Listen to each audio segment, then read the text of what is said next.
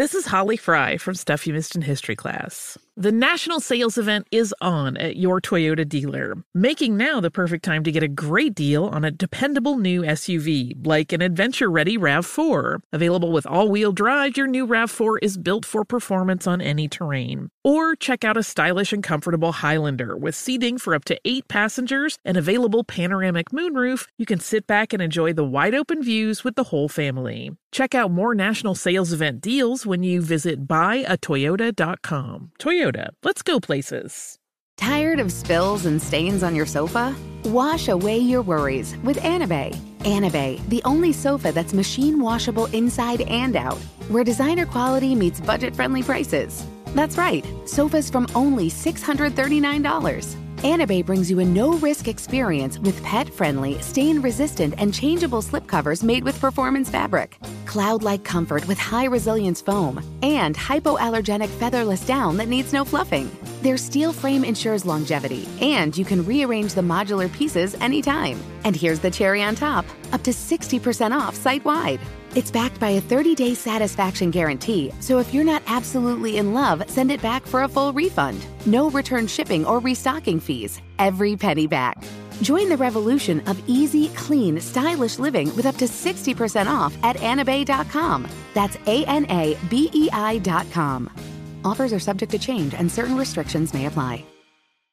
Are you ready to move your career forward? Make your comeback with Purdue Global and get college credit for your work, school, life, or military experiences. With these credits, you may have already completed up to 75% of your undergraduate degree. You've worked hard to get where you are. It's time to get the recognition you deserve and earn a degree you'll be proud of. One that employers will trust and respect. When you take the next step in your life and career, make it count with Purdue Global, Purdue's online university for working adults. Start your comeback at purdueglobal.edu. Welcome to episode 10, double digits, my friends, of my podcast, Geeking Out. Every episode, I invite a new person to talk about one thing that they're obsessed with that has nothing to do with their job. The only requirement is that they're totally geeking out on it and they want to talk about it.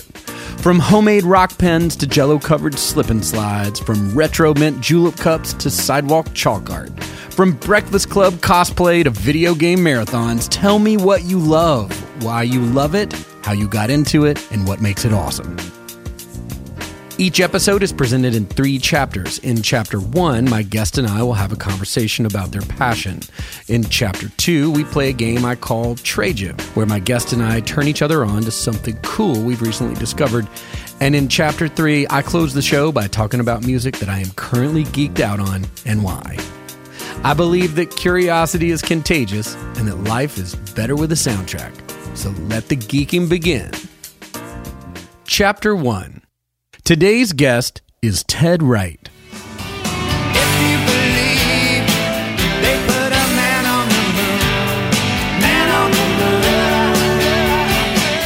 Ted is a word-of-mouth marketing guru and founder of Fizz Marketing, who lives here in Atlanta. We met at a play group when our kids were much smaller than they are now, and we became friends because we were the only 2 dads in the group. When he came over to my recording studio to tape this episode, I assumed he wanted to talk about REM because he is one of the few people I know who is a bigger fan of that band than I am. But in fact, he had something even cooler in mind. Enjoy. Ted Wright, how are you, my friend? I'm good, Christian. How are you? I'm great. Cool. Welcome to the podcast. Thank you. I have a squeaky chair, if you can hear it, everybody. That's because you're famous. Okay, tell me where we are.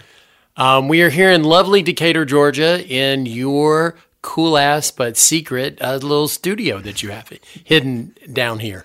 I like that it sounds a little bit like a bat cave. That's nice. It is. It's super cool. That would be cool if it was a bat cave. We could put this actually underground. Yes. Yes. I have to tell you about the house that I went and saw. This guy spent $40 million, and he built a bat cave. A real bat cave? Yeah, a real bat cave. It's a little north of the city. Crazy person. Here in Atlanta? Here in Atlanta. He spent a very long time with it. It's ridiculous. But the drive in, he actually has a fake waterfall. And when you go up the driveway, hits a little clicker, the water stops flowing, the garage door goes up, and you drive in. Oh my gosh. Oh, Clicker of power. I was like, I want $40 million because I want a bat cave. It'd be great. I love it. So, welcome to the podcast. Welcome Thank to you. Geeking Out. So, I know the rules have been explained, but I'll say them one more time just to get them in your head so that they hold there. Cool. What I want to do is I want to talk to you about something that you are completely into, obsessed with, deep diving on, that has nothing to do with your job. Okay. Okay? So, first, that does is it beckons that you must describe your job. So what do you do for a living? So I run a marketing company that specializes in word of mouth marketing, which is basically getting people in North America to talk to their friends about things that they think are cool. Okay, so that's basically like the internet. It is. It is right. It is the internet, except it's most of that work is face to face. So it's without really technology. It's. Well, how would I know I've been word of mouth marketed to? So you wouldn't know it by that, but you've got a friend who loves to talk to you about restaurants they love or movies or great music. And they come to you because they know you like restaurants, movies, or music. And they say some version of, hey, I know this about you. I know this about this thing. You should totally get together. And here's why. Huh. And it's the way that humans have been communicating and sharing stories with each other for at least a couple thousand years. It just happens to be that in America we live in now, most people don't believe that companies or brands tell the truth in their advertising, but they still trust their friends. So this is a really great way to share stories about things. And it's how bands grow. Yeah. It's how brands grow. It's why you buy one pair of shoes versus another. It's kind of fun. That's super cool. Okay. So, we've been friends for a while now, just as full disclosure to the people out into the world. And our relationship is one in which our firstborns, children, were in the same playgroup together. That's true. Way back when, right? Yeah, they were like 3. Yeah, and I remember looking across the yard, being what I thought I would be the only man there because I had a job being an artist. And so, what was another guy doing here? And that was you. So we met there. And so the world, when you close your eyes imagine us here in Decatur, Georgia. Ted and I have known each other for a while, but I really have no idea what you're about to say of what it is you're totally into. So tell me. Yeah, that is true. So hello, America. So Christian's like, hey, come over, and I've got 3 questions, and we're going to do it on tape, and I'm going to show it to everybody. So I did not know what the questions were until you all listening also heard. So very fun. Ask me again, Christian. Okay. What is it that you are totally geeking out on that has nothing to do with your job? So a thing that brings me just great joy these days is wandering around the world of folk art. Folk art? Folk art. So just... Okay. So for all of you who don't know Christian's face right now, his whole forehead just rimples. It's like, I wasn't thinking that's what you're going to say. That's where we were going. Folk art. So F-O-L-K. F-O-L-K. Art. Folk art. Okay. So also known as outsider art. Back in the day, it used to be known as art brut if you were French, or art of the insane, because there were a lot of people in insane asylums and prisons that didn't have anything else to do. And it turns out that they were artists and they would produce pieces. Okay. So I first got in touch with outsider art, with folk art, when I was a Boy Scout. So in northern Georgia, we were coming back, and there was a guy in a place called Somerville, Georgia, and he needed help digging out a ditch that had gotten filled up with like cattails. And that person, his name was Howard Finster. And the Reverend Howard Finster. And so Reverend Finster was this man, and he, God talked to him. He thought God talked to him, whatever, don't know, wasn't there. And he decided he would do paintings. And so he took his front yard and he created and made something that he referred to as Paradise Garden. And so he drew and wrote and painted just how he felt he should be doing this. And what is so amazing to me about folk artists and do this is that some are trained and most of them are not trained. Most of them just pick up a brush and like, oh, this is kind of fun. But when you see their pieces, it's so obvious that if they don't express themselves and get this out on canvas, their head's going to explode. And you can just feel, I mean, you're a singer-songwriter. You know people like, look, if I'm not singing, I'm dying a little bit on the inside. Like, I have to write this song down, even if I don't ever use it, even if no one ever hears it. If I'm doing this for me. So there's a whole bunch of artists, and interestingly, a lot of people are in the American South. Also, there's some Midwestern and there's some California, but they're all sort of very different. And they just do this art because they have to.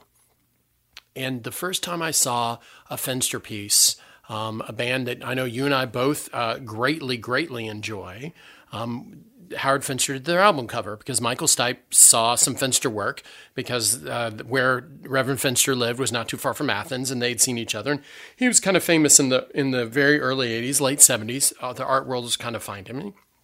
And I totally remember seeing that album cover and going, oh, that's pretty cool. And then over time, I saw different pieces that he had done, and I was like, wow, this is really interesting. And I've always liked art. So do you remember when we were growing up, remember those Richard Scarry books? With all there were all the little animals that like drove the little trucks around, like the inchworm was the fireman. Oh yeah, yes, that's remember right. That? And there were always in every illustration, there was like 20,000 things going on there. So a lot of outsider art has a lot of little tiny details all over it. And my ADD-addled brain, I really like lots of different stimulus, and I like lots of different things going on. So about 5 years ago, I had a couple of extra dollars, in my pocket. So I said, I'm going to buy a Howard Finster piece. And so for me, I just am going to go buy one. And so I talked to some people, and it's kind of hard to find his work. Reverend Finster is now passed, and some of it is extraordinarily expensive. So somebody told me about this auction that actually happens once a year, and it is the greatest art auction in the world, and it is for folk art and outsider art, and it is in Beaufort, Georgia. Really? Actually, it was just this weekend, and it is literally in a shack, and this guy opens it up twice a year, and it's like a garage sale for every artist you've ever seen in this genre, and it is craziness. And so there was this Finster piece that somebody had dropped. And they were going to cut it up. Dropped as in? They dropped it on the ground and it had broken in half. Because Reverend Finster didn't paint on canvas. He painted on stuff that he just found on the street. So this is a piece of old drywall that he had done this great painting on, and then somebody had dropped it. So it kind of broken in half. It had a big section missing.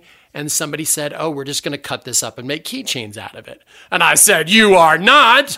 And they were like, oh, what's going on? Who are you? And I introduced myself. I said, if you put it in the auction, I promise that I will bid on it. And nobody wanted what was basically the art version of a piece of trash. But It was beautiful and wonderful to me. Mm-hmm. And so I bought it for $800. And that was the first Finster piece, and it still hangs in my office, and it is not the most lovely thing that has ever come down the pike, but I love it. And so from there, I've kind of taken off, and my wife has, kind of come along with me. And so we broke it out into sort of professional artists that will sell you stuff, but also people who do busking on the street or even are panhandling. Sometimes they make signs in order to basically announce what they're raising money for or what they're doing or explaining about their lives. And so now I travel a lot for my job, not quite as much as you do, Christian, but, enough. And so now I travel always with a $10 bill wrapped around 2 Sharpie pens with a rubber band. And I buy people who are buskers or who are, asking for money on the street. I buy their signs from them for $10 and 2 Sharpies because you can always find something. Yeah, you can always find something to write on, but you can't always find something to write with. And they're always glad to, a lot of people are glad to sell their sign for $10. Sure. And So this is a sign that maybe they're holding up at the side of the road when you're at the exit, like I'm on-ramp to 75 here? Sometimes it is. And sometimes it is, I'm a musician and this is what I'm doing. And sometimes it's, whatever. And I don't buy them all, but if somebody is, just very intent about what they're doing, or they've taken the time and there's doodles all over the place. Right. So I have one that says, help, I'm raising ransom and I'm 98 cents short. And I totally remember, right, I walked by this guy. I was in San Francisco and I walked by him and I thought about the sign. I turned around and I said, how much for the sign? And it's the first one I ever bought. And so we negotiated a little bit because he had $50. And I was like, yeah, no. And so I walked away and he's like, and so $10. And he was very happy to sell it. And to which I took it in my hand and I walked back to my hotel. And this guy, I get like 2 streets down, and this guy comes up to hand me $1 and says, "Tough day." And I was looking at him because he looked like I was panhandler, but I was going home for the day because I had the sign in my hand. So now I have kind of this collection, and what is interesting to me is that art is everywhere, and you can see art, and so that has kind of led me into an interest again because I travel a lot. I also take pictures of street art. And so particularly if I'm in somewhere where it's a completely strange time zone for me. So instead of being noon, it's midnight. So my timing is all messed up. So I sometimes in strange places like Paris or whatever, I'll go take a bus or a train way out into the middle of nowhere, right out way out into the burbs and where a lot of artists live. And I'll just go early morning, shoot stuff, take pictures of it. Now, are you talking about graffiti or are you talking about the art that they're painting while they're on the street? Or is it like... So, and so that's a lovely, for those of you who are listening who are super into street art, is like, now we're going to talk the difference between graffiti and street art. Well, I'm curious. So there's a whole fight, like what is country music? Right? Oh, yeah. So there can be like whatever that is. But for me, graffiti is more about tagging or making a political statement. Mm-hmm. And on street art, sometimes people just love to go paint a beautiful thing somewhere. And it has morphed into, there are people that professionally paint murals, but there's also people that are artists that want everybody to see their art, but they don't really have a place to show it where that many people can see it. So they climb on top of the building, they just paint it up there. And then they walk down and they leave it for everybody. And what is amazing is you see these works out and you're like, anybody could come by at any point and just paint over that. So you're putting all this effort, you're putting all this work, sometimes you can see you're putting all this emotion, all this thought into this, and it could be gone tomorrow. And so I think that's also kind of interesting that you love something so much that it doesn't matter that if it disappeared tomorrow or that it has no economic value to you, you just have to go do this thing. So do you feel like a voyeur when you do this? Are you like, what are you getting off of this? Is it moving energy into you to say, look, I'm looking at someone super express and I love watching that? So have you ever, I think, so I've watched a couple people. I think where I get out of it is I think it's so fun that somebody else loves something so much that they're just going to go do it. I mean, you and I both have careers where this is not the really straight path to, even being able to afford anything, much less riches and fame. There's a lot of people that do what we do that never really, make it. So it's highly risky. So I also think it's kind of fun that people went out and did something just because they wanted to. And it didn't matter if nobody else understood. It's like, if this is for me, then I'm going to go do this. And not consequences be damned, because that's a little bit, it's a little bit angry. But like, look, I mean, little Tom Petty there, damn the torpedoes, full speed ahead. R.I.P. Tom, because, so sad when he passed. Such stuff. But anyway, back to art, or back to that kind of art. That is what I think is so interesting. I just really am fascinated by people who love something so much that they are just compelled to do this. Have you branched out past Finster? So are you starting to collect other folk art people, and how deep are you? So it depends on who you ask. We're kind of running out of wall space at the house. So fortunately, I own the office building, the little tiny office building that we're in. So it's also kind of spilling over into that. But we're trying to keep it under the, we're trying to keep it okay. We don't want to be weird about it. Also, sometimes I watch this TV show called American Pickers, and, people, sometimes they go from collecting to hoarding. And I'm not really sure, again, where the line is between that. So I'm not like the guy in Philadelphia who loved impressionistic art, whose last name was Barnes. And so he just covered walls with every painting he possibly could find. And because he was the right place at the right time. He bought some beautiful stuff, but he'd run out of space on the walls, so he started, nailing stuff to the ceilings. And the Barnes collection is really famous. That's the one that in his will, he left all the money to take care of everything, but he said you couldn't move any paintings from where they were. And then they had a roof leak, and there were literally hundreds of millions of dollars of paintings that by law, because of the way the will was written and how wills are enforced, they couldn't move them. And they had to get a judge to basically adjudicate whether or not they could take these things out from, that's fun. So anyway, so people who sometimes collect art. So it's fun to think we collect art. I don't think Christine is my wife. I don't think Christine and I are art collectors, because I don't even know who those people are, except, you see about them in movies or read about them. But I do think that we go out and we see things, and it doesn't matter if they cost a little bit of money or a lot. So Christine and I, we really buy the art, and I buy the art that I love just because we love it. So I probably right now have as many Finsters as I need right this second. Although I did see one the other day. I was like, ooh. But the last one I bought, he had painted on one of those old school windows. Remember those storm windows with the little two aluminum things that you pressed in and you raised up? Yes. So he had painted a beautiful work on the glass of one of those. So it's easily broken and really hard to display. And so, of course, I bought it because it was a crazy piece that was haunting me. And so I bought it. And then Christina's like, what are we going to do with this? And I was like, we're going to find a framer who's willing to take on the challenge of doing this. And we're going to take it and we're going to display it. And if it gets broken, then we're going to pick up the glass pieces and put them back together if we can, or we'll do something else. But that's what we're going to do, because this is a piece that everyone needs to see. And now it hangs by the back door in our house. So my 14-year-old and all of his friends just run by it every day and kick off their shoes and yay. And I don't know if they notice it, but every day I walk in and it makes me smile. That's awesome. If I was trying to get into this, how would I start? Get into art or get into folk art? Get into folk art. If I was trying to get into folk art, how would I start? Well, where would you point me? Is it a website? Is it a thought? Is it do I have to type in folk art into Google and see what happens? Help me get in if someone's listening to this. All right. So for those of you listening, says you want well, come over to the house and let me show you some things. That's immediately America, come on over. Christian will send you the address. It's great.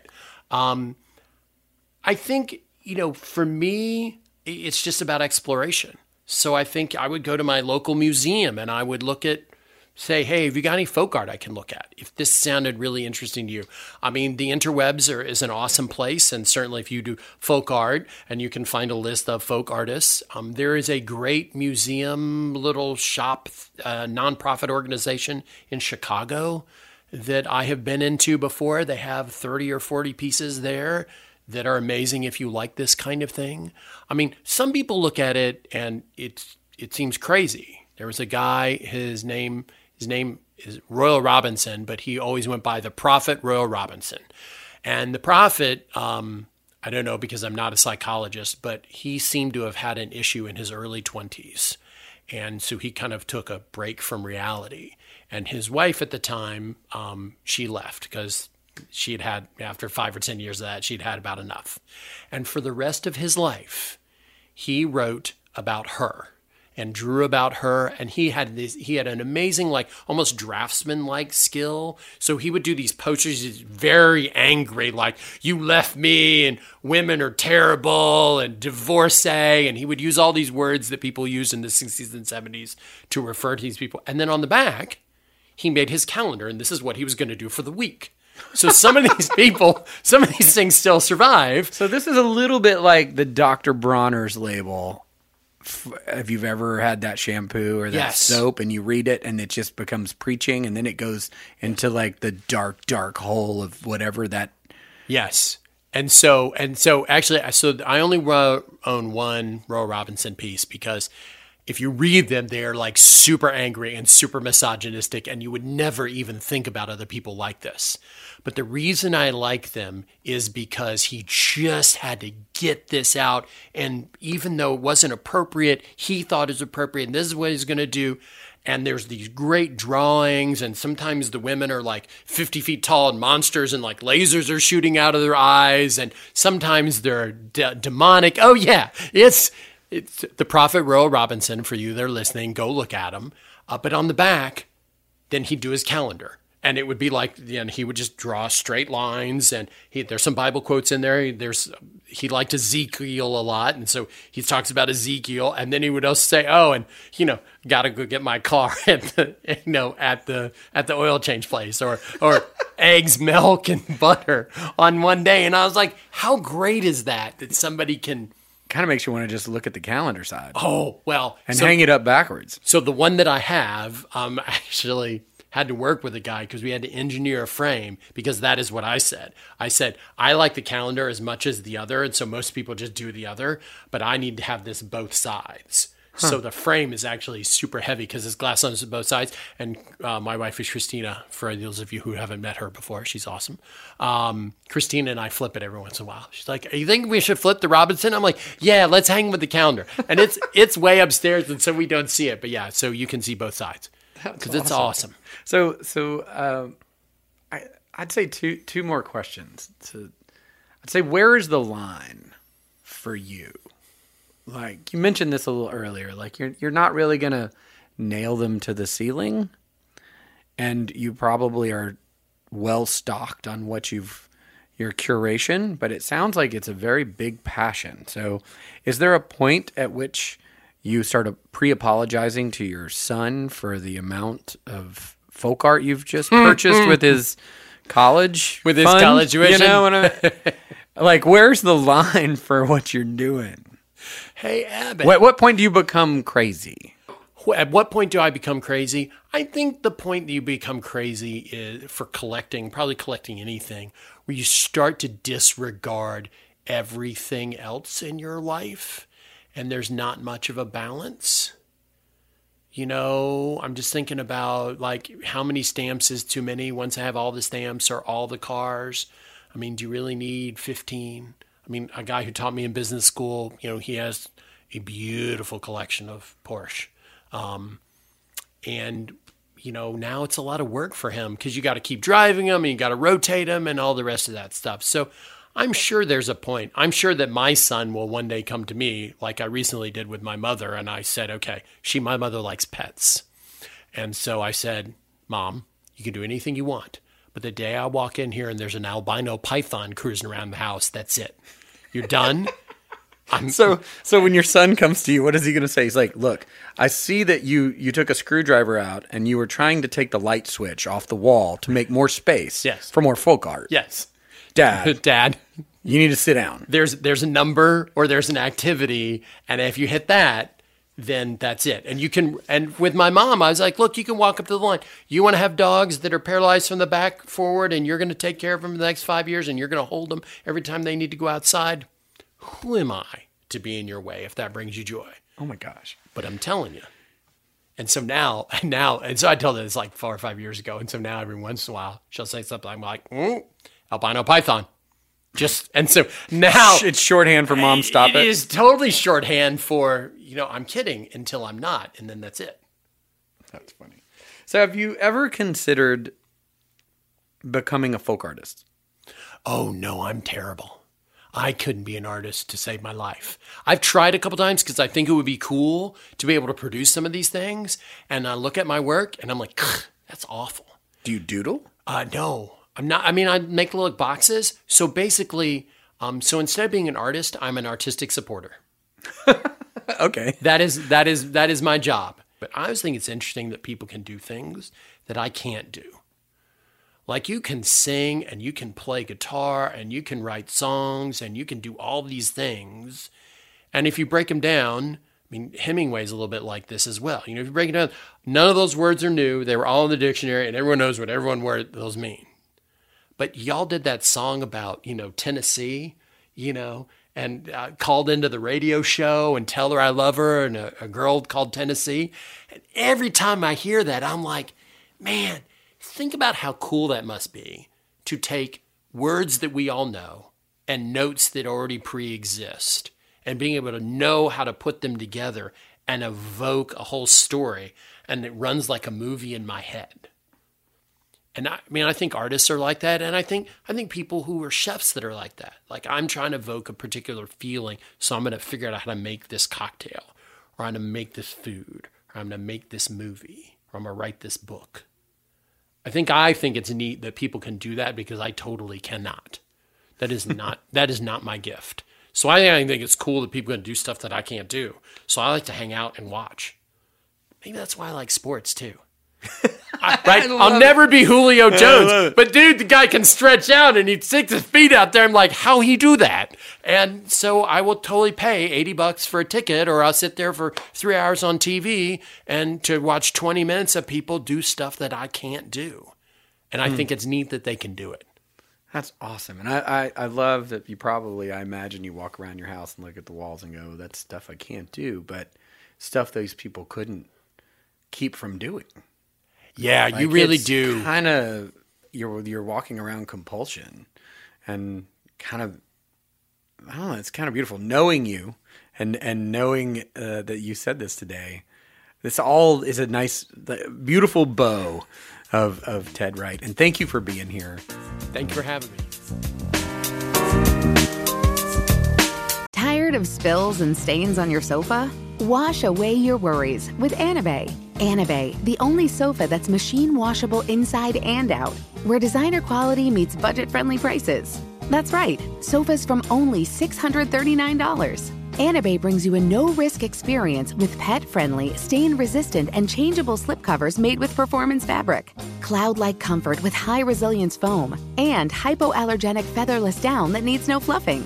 Their steel frame ensures longevity, and you can rearrange the modular pieces anytime. And here's the cherry on top, up to 60% off site-wide. It's backed by a 30-day satisfaction guarantee, so if you're not absolutely in love, send it back for a full refund. No return shipping or restocking fees. Every penny back. Join the revolution of easy, clean, stylish living with up to 60% off at anabei.com. That's ANABEI.com. Offers are subject to change and certain restrictions may apply. Upgrade your home now at Blinds.com's anniversary sale. And celebrate savings up to 50% off premium window treatments for years to come. Shop for your house from the comfort of home for modern Roman and woven wood shades, shutters, motorized options, and more. 100% online. Blinds.com invented the better way to shop. No salespeople in your home or inflated showroom prices. You can do the measuring and installation yourself or have Blinds.com handle it. Unlimited windows for just one low cost. Our design experts can help you select the perfect styles to fit your home and your budget. Totally free. We'll even send you samples fast and free. At Blinds.com, you get upfront pricing with no hidden fees, free shipping, plus our 100% satisfaction guarantee. So raise a toast to Blinds.com and make this an anniversary sale to remember. Shop Blinds.com's anniversary sale happening right now for up to 50% off. Save up to 50% at Blinds.com. Rules and restrictions may apply. You're ready for a comeback. And with Purdue Global, you can do more than take classes. You can take charge of your story, of your career, of your life. Earn a degree you can be proud of and get an education employers respect. It's time, your time, not just to go back to school, but to come back and move forward with Purdue Global, Purdue's online university for working adults. Start your comeback at purdueglobal.edu. Chapter 2. In every episode of Geeking Out, I see if I can trade one thing I've discovered recently with one thing that my guest has discovered. Anything is admissible in this friendly exchange I call Trade Ya. All right, so this is the section of the podcast that I call Trade Ya. And this section is I'm going to trade you one thing that I'm currently into in exchange for one thing you're currently into. All right? Okay. And I'll go first, which will give you a little bit of time for you to kind of figure out what you want to trade me. I think you know this about me already, that I am a board game guy. I am interested in board games, which is not necessarily Clue or Monopoly. This is like a whole different level and a whole different section of Barnes & Noble. Okay. You know? Yeah. And what I have found is there is a new type of game that I didn't know existed until recently. And it has been developed. I mean, it is a new idea. This is not an old idea. And interestingly, I think the idea itself kind of came into board gaming from the computer gaming world. I think it came backwards, which is a very weird way to develop. This particular new kind of board game has a designation. So you'll see the name of the game, and then you'll see this designation Legacy after it. And a Legacy board game is a game that changes while you play it. So, for instance, the one that I'm going to recommend to you, and I'm only saying this because it's they've just released season 2 of the board game, right? Ooh, board games come in seasons. Well, now. they do now. That's cool. So this is a little bit like Netflix, but a board game. Okay. Season 1, the name of this board game is called Pandemic. And it's what you need to get, there's Pandemic, which is normal. Pandemic, which is a game in which you see a map of the world, and you start at the CDC here in Atlanta, and there's an outbreak that goes on across the globe, and the players are cooperative, so you're not playing against anyone. Okay. You're all playing characters that each have different skills or different special powers, and you have to combine them in a certain number of turns to save the world. Okay. Well, then they kept saying, well, have you played Pandemic Legacy? I was like, no, I already played it. And they were like, no, you got to do the Legacy bit. So I bought it because it was on the shelf. Right. And I brought it home. And what happens is, after the first time you play it, it says, all right, open up box number 1. And you dig into the thing, and there's a box with a perforated top that hasn't been opened. Okay. And you open it up, and it has stickers in it, and it has new cards, and it has new rules. Really? And you put stickers on the actual game board. Okay. On top of things that were already there that you thought that's how it worked. And one of the cards says, these are the new rules. Tear up the card for the old rules. Really? So you actually you tear up the card and you throw it in the trash can. Right? And then now you're playing a game which you kind of know the parameters of, but it just changed. And then once you do that one round, you said, okay, you're on round number 3. Did you survive? And if you survived, then suddenly they're like, open up box number 2, which suddenly says tear up your characters. Throw away this, and these are your new rules. So, and here's new stories, and here's new interesting things about where you are. So there's a story layered over the top of the game, which is also changing every time you play it. So you can't go back to the beginning and play it again like you would a normal board game. So, Pandemic Season 2, Legacy, was released a week and a half ago. Okay. And, of course, now that I'm a dork about this, I pre-ordered it, and it showed up. And I'm like 7 games in, and no one can touch it at the house. No one is allowed to. Because I have to remember where I am and Right. So if I had to turn you on to something right now, I would turn you on to the Pandemic Legacy series board games. Do I start with the very first Pandemic? No, you can. So the way that works is when you first open up the box, it says play a pregame. But for you, do you think, as the person who's recommending this to me, that I should do Pandemic and then Pandemic Legacy? No. Just Just dive in, Legacy. but just don't start. When you get there, it tells you to play 2 or 3 games so that you understand the mechanics. Okay. Without opening up any of the legacy pieces. Okay. And just follow the directions. Yeah. I mean, it's unbelievable what an experience this will be. Okay. Okay, now it's your turn. So I want to talk to you about water. Okay. Because it has come to my attention that water is not always water, that there's a lot of stuff that floats around in water, and that we use a lot of water, especially here in America where we're starting to drink less and less soda And I got a little loud there for Christian, just for fun. He has a Diet Coke thing that he is kicking. Have you noticed? He's kicking. It's kind of gone. There, yeah, it's gone. All right, very good. So water's kind of interesting, right? Because it's everywhere, and also you use it in lots of places. Like when you make rice at home, rice is 65% water. Or you're making pasta, or you're drinking, milk is 70% water or 92% water, depending on what it is you're doing. So, it turns out that we really need to make choices about where we get our water from and what are we doing with that water. So, like there's tap water, and it depends on where you are, and not like Flint, Michigan, gross stuff, or like obviously gross stuff where you got like flames coming out like a Simpsons cartoon, or in real life when that happens to people. But, so there's tap water, and then you can get water out of bottles, and you could do it. Different companies have filters. And then there's this company out there that have, those big machines that you see at the grocery store where you can go up and, you can fill up a gallon jug for 15 cents, or you can get those big 5-gallon things delivered to your house. So it's interesting to me. So somebody brought this up to me about 6 months ago.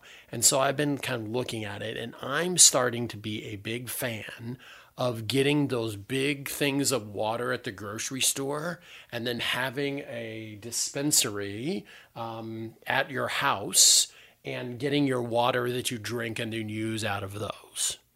And I'm interested in this, and this is for real. I'm interested in this because like consumption, so I went down the rabbit hole and looked at all this stuff. So water if you have one of those dispensers in America, this is one of those 5-gallon things, and you've got the little dispenser in your kitchen or whatever. And it's those ones that you have to take off the top and you have to go really fast, it splash all over the floor. Yeah, that's what we're talking about. So people drink like your kids will drink 20-25% more water if that's just out there in front of them.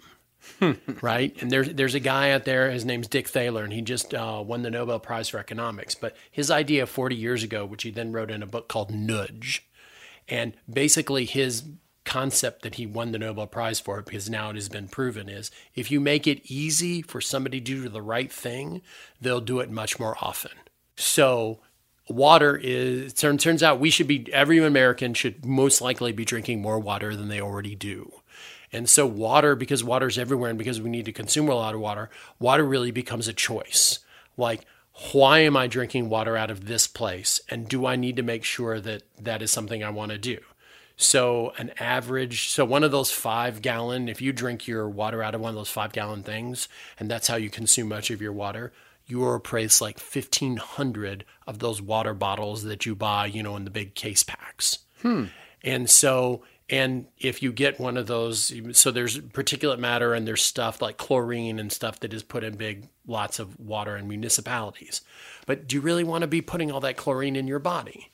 So maybe you want to use, some company who has a filter where you put the stuff in the top and then the water kind of percolates down with gravity. So that's one way of filtering. But do you want more filters? Because maybe that doesn't take out everything. So do you want a company to filter the water for you? Like, one of those companies that has the big water, and you just go to Lowe's or you go to, when you're at Whole Foods, and you just pull one out and put the empty back and you go do that. So water, you really need to think about. So my gift to you is you really need to be thinking about where it is you get your water and how you get your water, and what does that mean for what you are trying to do. Like, I know you're on the road a lot. Right, so this is why I'm talking to you about you. If there's other people, I love this. Right, so you're on the road a lot. More water. You need to drink more water, and also you've told me before, you burn 6,000 or 7,000 calories during a show. So you've got water coming in and out all the time. So what is the quality of the water that you're putting in and out of your system? So for you in particular, and America, you can listen in if this works for you too. We really ought to think about it. And for us at our house, since we're recommending stuff, we have moved to that big water thing. The giant water jug. The giant water thing. And we're putting it, and we got one of those machines. And my wife does not like the machine, but I put it over in the closet. We drink a lot more water. And for me, and who knows if it's mental or not, but I feel better. I know I'm drinking more water. I'm probably more hydrated. I got them for the office. I put 4 of them into the office, and I ripped And out. now you guys blow through a bunch of water, I bet. And so we're probably blowing through, 20 gallons of water that I know of, probably a week. I accept your gift. Pandemic and water. 2 things are made for each other. Thank you for being here, man. Thank you, Christian. I I appreciate appreciate it. it. It was a lot of fun. Yeah.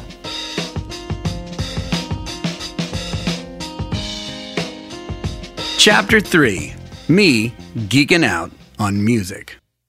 The long way. There's nothing quite like cheering for your favorite team. Wearing the shirt, knowing the chant, following the story. You feel like you're a part of something. A tribe.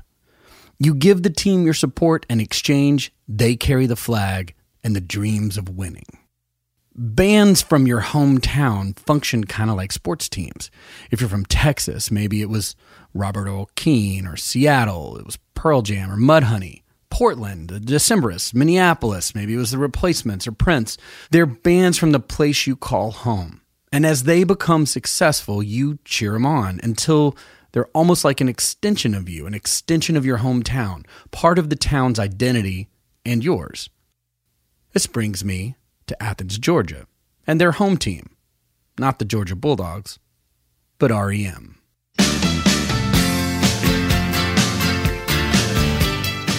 The culture of going the long way is what has birthed many, if not all, of the significant bands in America. In each of these bands I mentioned, you're likely to hear the same story. A group of people gathered in a basement, played music together for an indeterminate amount of time, invited their friends over to listen in said basement, eventually played somewhere for free until enough people that they didn't know started enjoying listening. Then they kept playing, and eventually, between playing house parties and local clubs and bowling alleys, learned how to parallel park a van and a trailer, make a t-shirt, and even learn to make collections of songs and release albums. REM started in 1980 and went the long way. They learned which songs made people sing along, which made them dance, which bored their audience to tears, and which songs they had to finish their show with every night. This is them in Raleigh in 1982. The song is for Ann Kenny.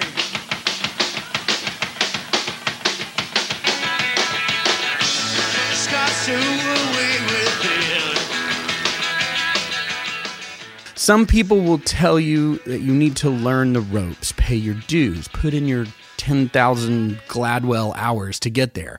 Truly, in my experience, you're just trying everything you can to get a big break. There's a certain amount of pride when you start to see something from your hometown show up on the radio or even on television. But to get there, these bands are putting in thousands of hours touring and even more making music together. This is REM 3 years in on their national television debut on Letterman. Please welcome REM.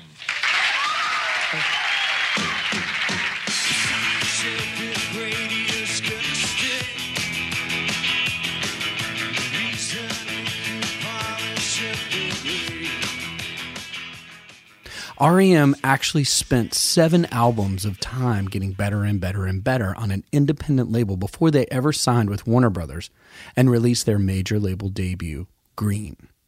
Their most successful albums actually came as their 2 follow-ups to Green, Out of Time and Automatic for the People. They were going the long way.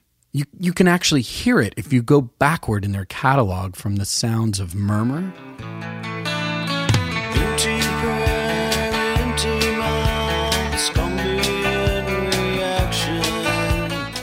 to Fables of the Reconstruction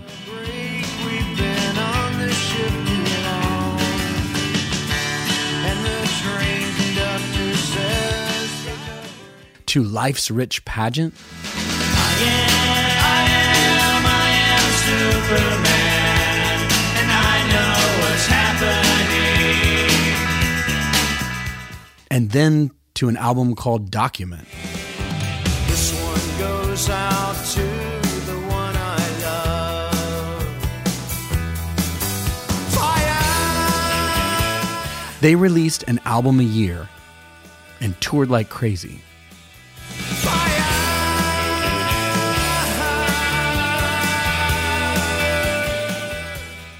I looked up to people like REM. I came to college in Atlanta in 1988 and was able to not only hear, but actually see the habits that they had formed.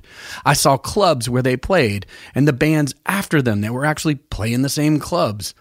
College stations that played their music who welcomed new bands to send them music. Bands who REM had helped that were in turn now helping me. I could actually feel what Going the Long Way actually created in its wake. It created opportunity, encouragement, support, and most importantly, someone saying that this crazy dream is not impossible. I've lived in what they taught, from coffee houses to clubs to frat houses across the South to rock clubs in Berlin or even arenas in the Midwest. Work harder to make a better song. Write thousands of them. Constantly try to find a new audience. Understand you may play to no one in each city or country until people start to become fans. Never stop moving the dream forward. Never take your fans for granted. Make a better t-shirt. Help those who come behind you. Be the team from your hometown and never forget it. I still can't believe that my name is even next to their name in the Georgia Music Hall of Fame. I owe them so much. As a fan, as a student, as a creator, I'm not sure I would be who I am or where I am without their music. It's a shame that nowadays very few bands get the opportunity to go the long way. No one gives young bands a chance anymore. Even if you have a big break and a successful radio song, if your sophomore album tanks, you're kind of considered over. What if we said, hey, how about you put out an album for a year, for 5 years, play 150 shows a year, and then decide if you're any good? What kind of music do you think would be created? What kind of culture? There is some good news. College bars still exist, and people like Luke Combs or Ashley McBryde have been playing them and building fan bases for years. The dream's not dead. The technology that many say is a setback to the music industry might be the same technology that can give the next REM the chance to make their first 5 records without anybody's help. But most importantly, there are basements everywhere, in every hometown that still have dreams in them, where a group of people will make a band and maybe go the long way. If you want to help, find a band, support them. Tell your friends. Bring your friends. This is how things start. You never know where things might end up. You never know where your favorite song might come from. You never know if something from your own street might change the world.